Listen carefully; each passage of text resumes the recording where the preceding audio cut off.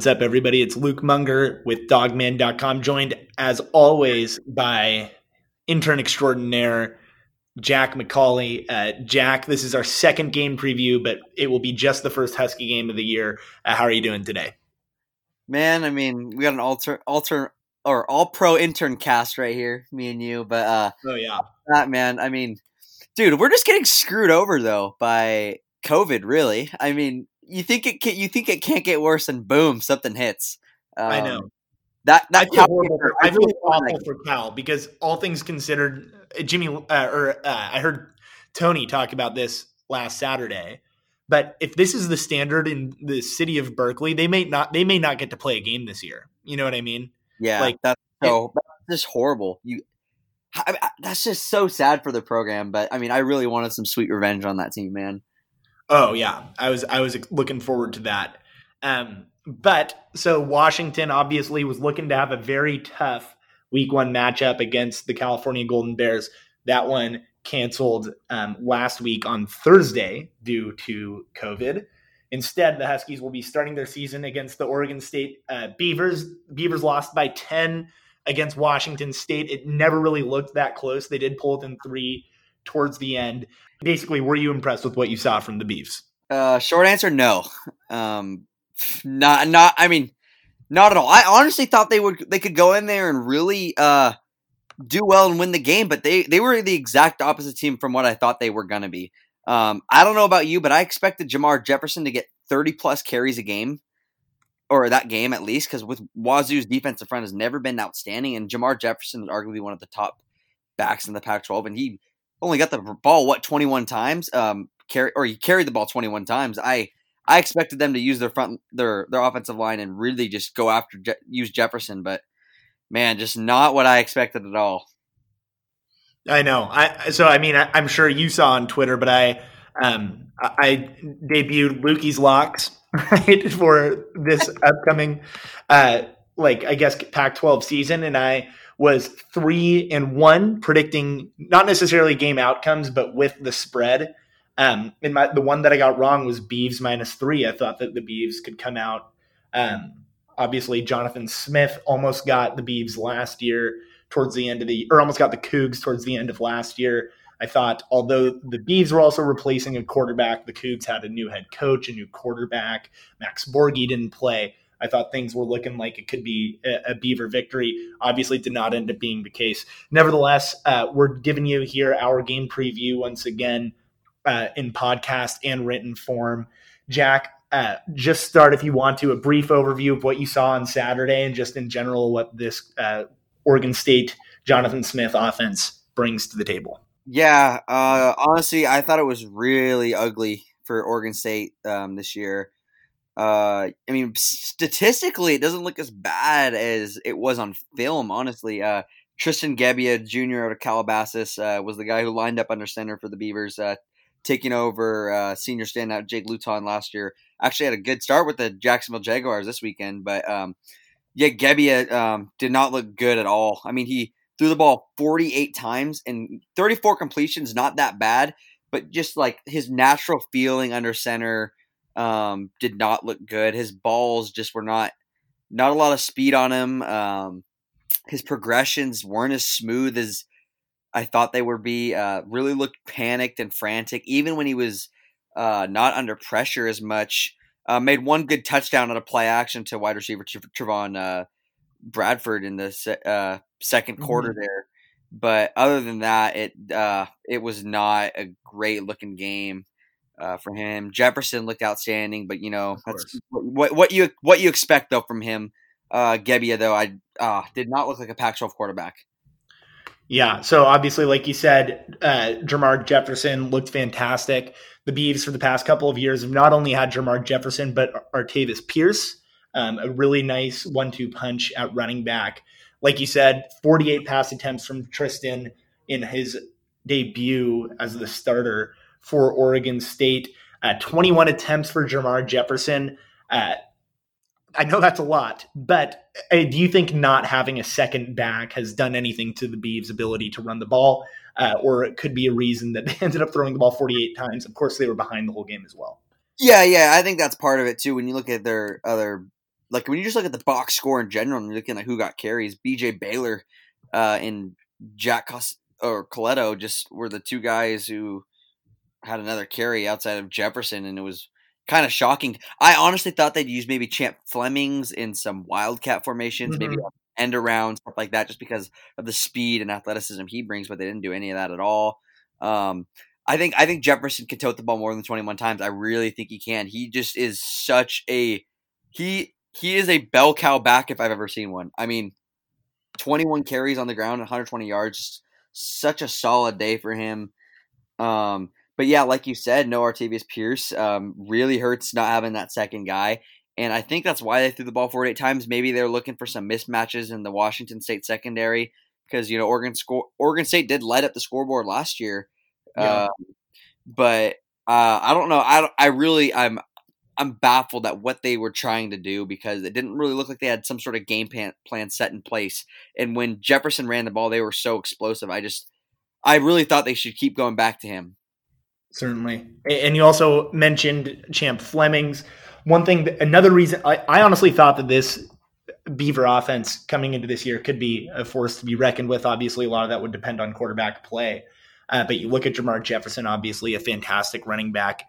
And then you look at a pretty darn impressive receiving core. You mentioned Champ Flemings, Trayvon Bradford as well. I was expecting Tyjon Lindsey to play quite a bit. However, he didn't record a catch. Instead, it was Colby Taylor, but he had 7 receptions for the Beavs. Tell me a little bit about this receiving core that Tristan has at his disposal. Yeah, like I said, Gebbia really did spread the ball around. He had guys, Bradford 7 catches, Colby Taylor with 7 catches, 2 more guys with 5. Flemings was one of them, and Jefferson another.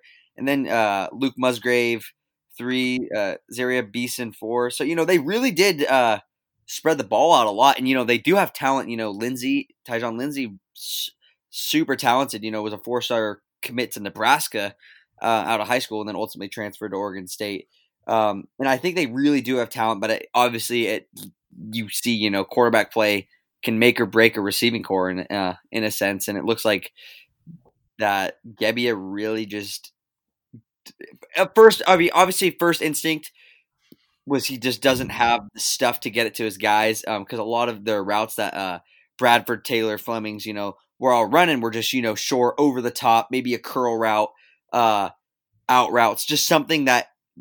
Nothing over the top of the defense, which is good for the Washington secondary in the sense because it looks like they won't, based off last game, doesn't seem like they'll be testing them that much. Yeah, well, and then another thing I wanted to mention, so Jimmy Lake on Monday mentioned that one thing that Tristan Gebbia brings to the table that Jake Luton did not is that he is a premium athlete. He's capable of running the ball.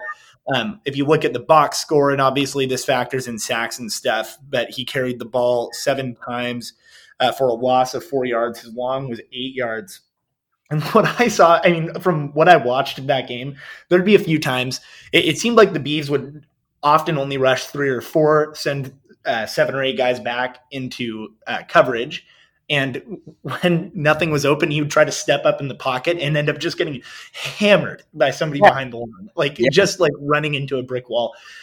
What do you see, in terms of his legs being a factor? And how do you think Washington will, prepare for a guy who, has that facet, although he wasn't able to put it on full display?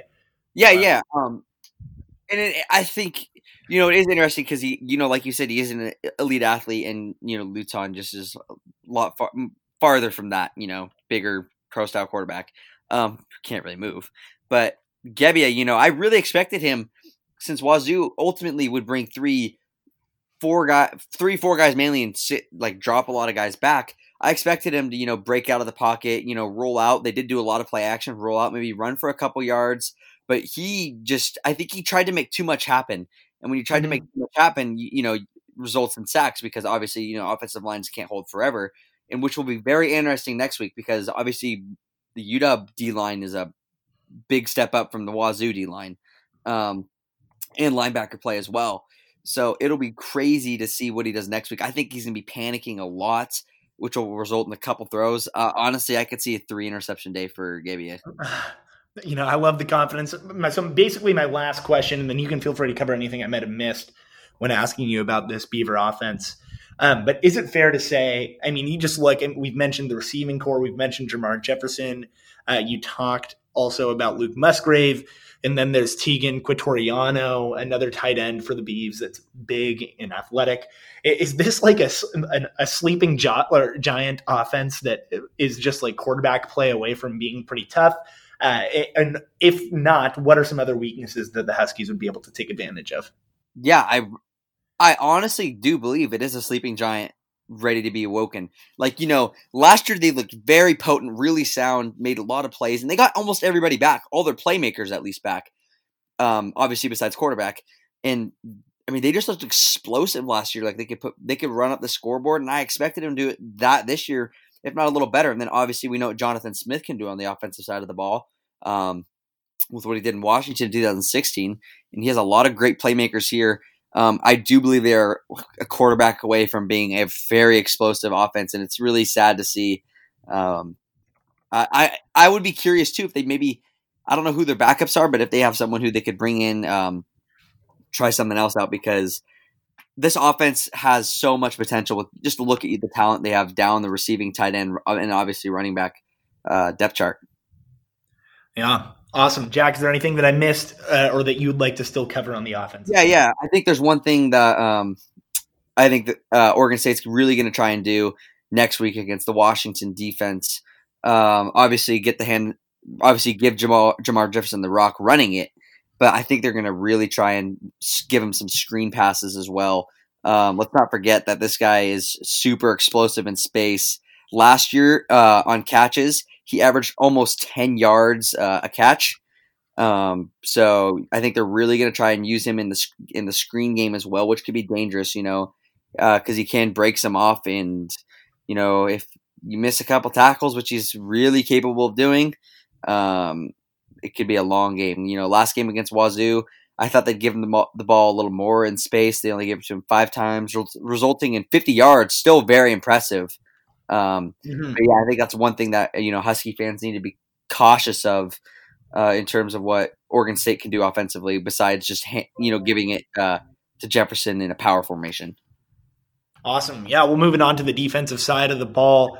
It was not a great performance for the Beavs, to be candid, in their opener against Washington State. One of the only, I guess, positive plays that was on display was Jaden Grant hauling in an interception for the Beavs off of true freshman quarterback Jaden Delara. Otherwise, the Cougs kind of had their way with Oregon State's defense, running for more yards than they passed for in a rare Washington State turn of events. 227 yards passing, 229 yards rushing. And this was without Max Borghi as well. Deion McIntosh looked fantastic. Just kind of going through this Oregon State defense. Up front, they're extremely young and not very big on the defensive line, at least. That is the only returning starter up there is Isaac Hodgkins, but he is only 6 feet tall and less than 270 pounds starting on the defensive line. In fact, if you look at both defensive end positions and the nose position for the Beavs, all 6, I guess, of those players in their two deeps are under 300 pounds. So that's something to consider. The Huskies, a big physical offensive line with 3 or 4 running backs that figure to be used heavily this year. I think that's something that Washington will look to exploit. You move on to the linebacker position, and this is where the Beavs have their star power, I would say, on defense, starting, of course, with Hamilka Rashid. He had 22 and a half tackles for a loss last year. Hamilka Rashid had 2 tackles against the Cougs. 2 tackles. And then he's going to have a big game. Same. No, and like you need your marquee guy like that to step up, and he could not get pressure on Jaden Delara. Jaden Delara had all day back there. And then you look also, so that's one thing to consider. Hamilka Rashid, a great player. He's a guy who could have a fantastic second game for the Beavs and get right back on track.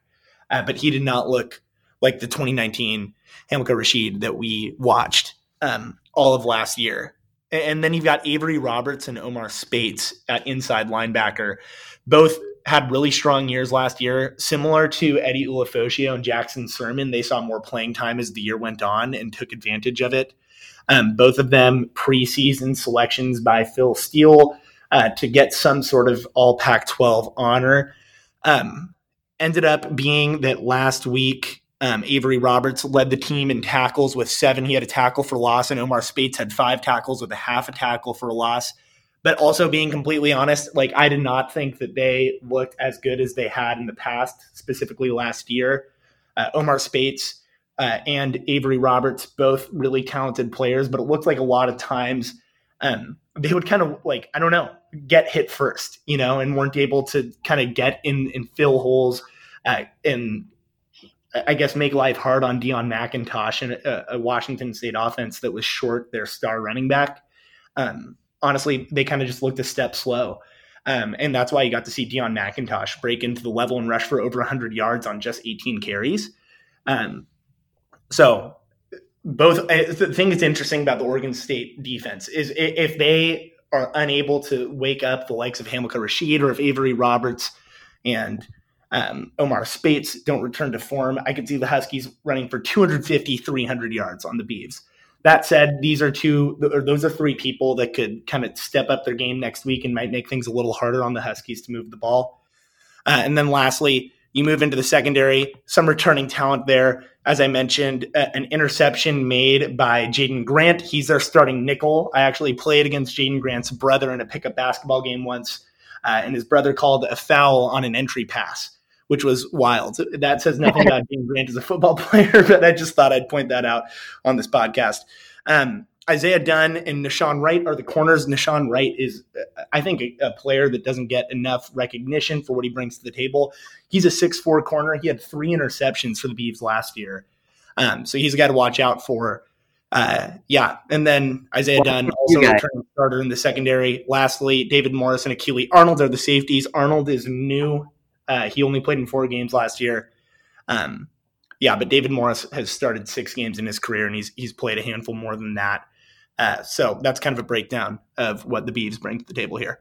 So scheme-wise, I mean, you obviously mentioned that you expect UW to pound the rock with Richard Newton, Sean McGrew. Mm-hmm.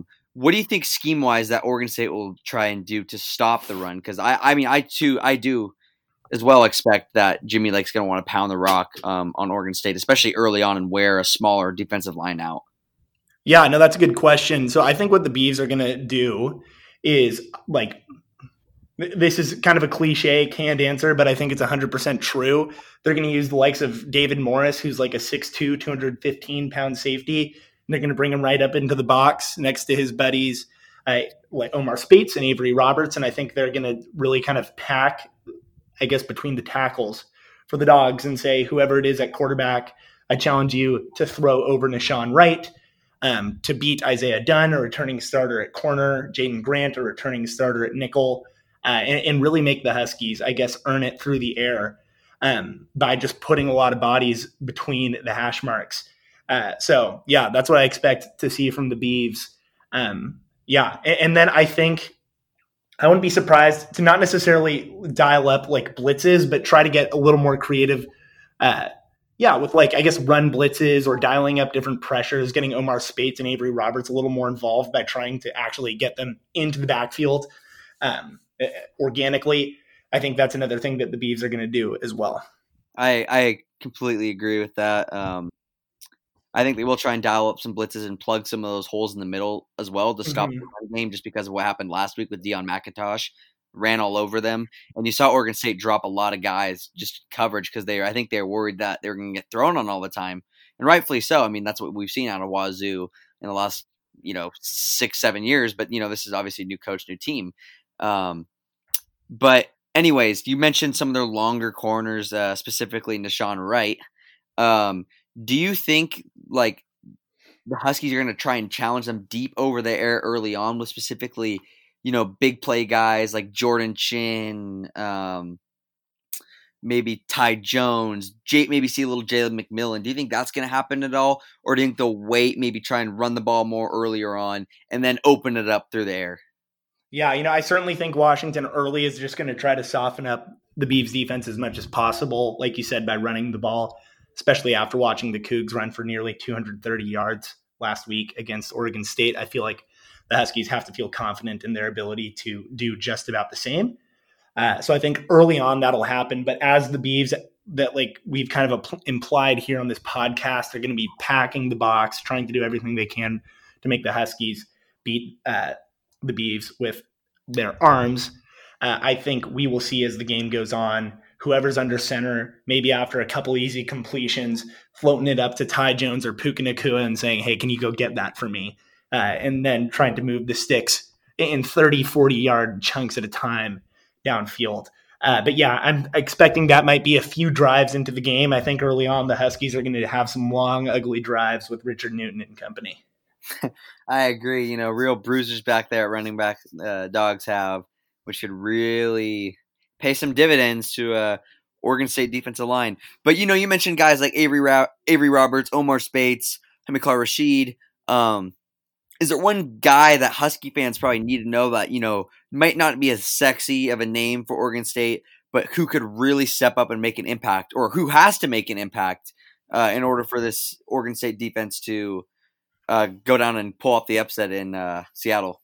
Yeah, for sure. So I think one name, just not necessarily in terms of as much fanfare or, kind of that appeal. Nahshon Wright, we've mentioned a couple of times. He's a guy that wasn't mentioned in any of the preseason awards for the Pac-12, which is interesting to me. He had 3 picks last year. He's 6'4" and is a cornerback. He's a guy that I think is a guy that the Huskies should be aware of, a guy that I think will need to step up.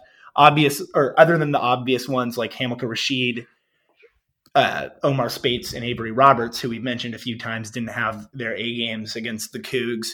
I think that David Morris is one that the Beavs will need to rise to the occasion. Again, a 6'2", 212-pound safety. He's a guy that will need to be active, not only in the run game, but also in pass coverage as well. So yeah, if they're able to have some of their players return to form and a guy like David Morris click, it could end up being a pretty strong defensive performance for the Beavs. Yeah, it could be too, especially with the new offense under John Donovan and Jimmy Lake. Obviously, first-time head coach and new quarterback under center. Lot to expect from this Washington team heading into a weekend matchup with Oregon State. Luke, is there one guy for the Huskies offense that you could really see making a big impact, outside of maybe Richard Newton, who we said we expect him to get a lot of carries, but one guy that could really torch this Oregon State defense? Yeah, I think a guy that comes to mind, and this isn't necessarily a sleeper pick by any means, but especially as the Huskies will be looking to run the ball a lot, I think you'll see a guy like Cade Otton potentially pick up maybe just 3 or 4 catches, but I could see some of those going for 15-plus yards just as you continue to pound like Richard Newton, Sean McGrew, Kamari Pleasant, Cam Davis, and then you have whoever's under center stick it in Richard Newton's chest but pull it out for play action. You've got Omar Speights and Avery Roberts stepping up a little bit, looking to make a tackle in the backfield, and he flips it over the top to Cade Otton, who has his just taped fingers, no gloves, throws a stiff arm and picks up like 25 tough, gritty yards. I think that Cade Otton he's a guy who has a lot of expectations coming into this year, and I think he will live up to that hype against the Beavs. Yeah, tight ends actually have performed very well against Oregon State in the last couple of years. Hunter Bryant. Huh? Hunter Bryant had a fantastic game last year, if I remember correct. He did have a fantastic game. Will Dissly's performed well against him. Drew Samples had a couple good games against him. I really think that is, like you said, I think that's a great point to bring up because I think Oregon State is a big mismatch for UW in terms of that, with the size UW has in the tight ends, with smaller linebackers, smaller defensive front. I really think that Cade Otton, in order to win the game too, has to have a fantastic game, just dominate the scrimmage. I think that's the number one thing the Huskies have to do, and if they can do that, I think they come out with a win. Certainly. Yeah, so Hunter Bryant, 90 yards on 5 receptions last year against the Beavs. Cade Otton had 4 catches of his own, though. So now he'll be running the show. He might have 9. Maybe. Yeah. Sweet. But I think it's going to be I think it could be closer at first, too, especially with, the wheel's still a little rusty for the Dogs. They haven't had their first game yet. Yeah. Any keys for the game for you, Luke? Yeah, well, I think I think really just get comfortable. I think just long, productive possessions. You don't necessarily have to score a touchdown every drive, but move the sticks a couple of times, rotate the stable of running backs in healthily. And then I guess you just make that small Oregon State defensive line feel the presence of the dogs up front early. How about yourself, Jack? I think that if Washington really wants to win this game and wants to dominate this game, you have to make Tristan Gebbia beat you. I wouldn't mind loading up, a lot of guys in the box to stop Jamar Jefferson, and let Gebbia beat you. Let him test our corners one-on-one at the beginning, because I do believe that he will make some errant throws, and there will be some bad balls that have a lot of chance that could be up in the air for some interceptions. If we sag back and let they played at the stats that we saw last game, and they say, all right, Oregon State's going to throw the ball, just drop everybody in a sense. Jamar Jefferson could have a monster day. He's one of those running backs. If you give him 3 defensive linemen at the line of scrimmage, he's going to find a hole and he'll go for 6 yards a pop. So allow Gebbia to beat you, force him to use his arm, and I think the Dogs could have a great day. Absolutely. And Jack, last thing, we did it for the first game, so I'm going to do it again. 1, the Beavs just hammer the Huskies. 10, the Huskies just hammer the Beavs. 5, it's a toss-up. What's your confidence interval? I'd probably say an 8. Yeah, I'm going to say an 8 as well. I think you'd be hard-pressed to get me to go above an 8 on anything, especially before I see the Huskies play. What was that? I said an 8's just a cold take waiting to happen. I mean, a 9's just a cold take waiting to happen. Exactly. Yeah, you can't be out here and be like 10, 100-0 Dogs.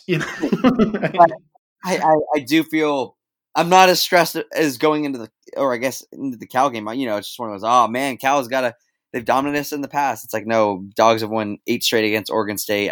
I firmly believe I expect it to continue, and I think I feel confident that the Dogs will have a good day. Absolutely. Sweet. Well, Jack, thanks for hopping on.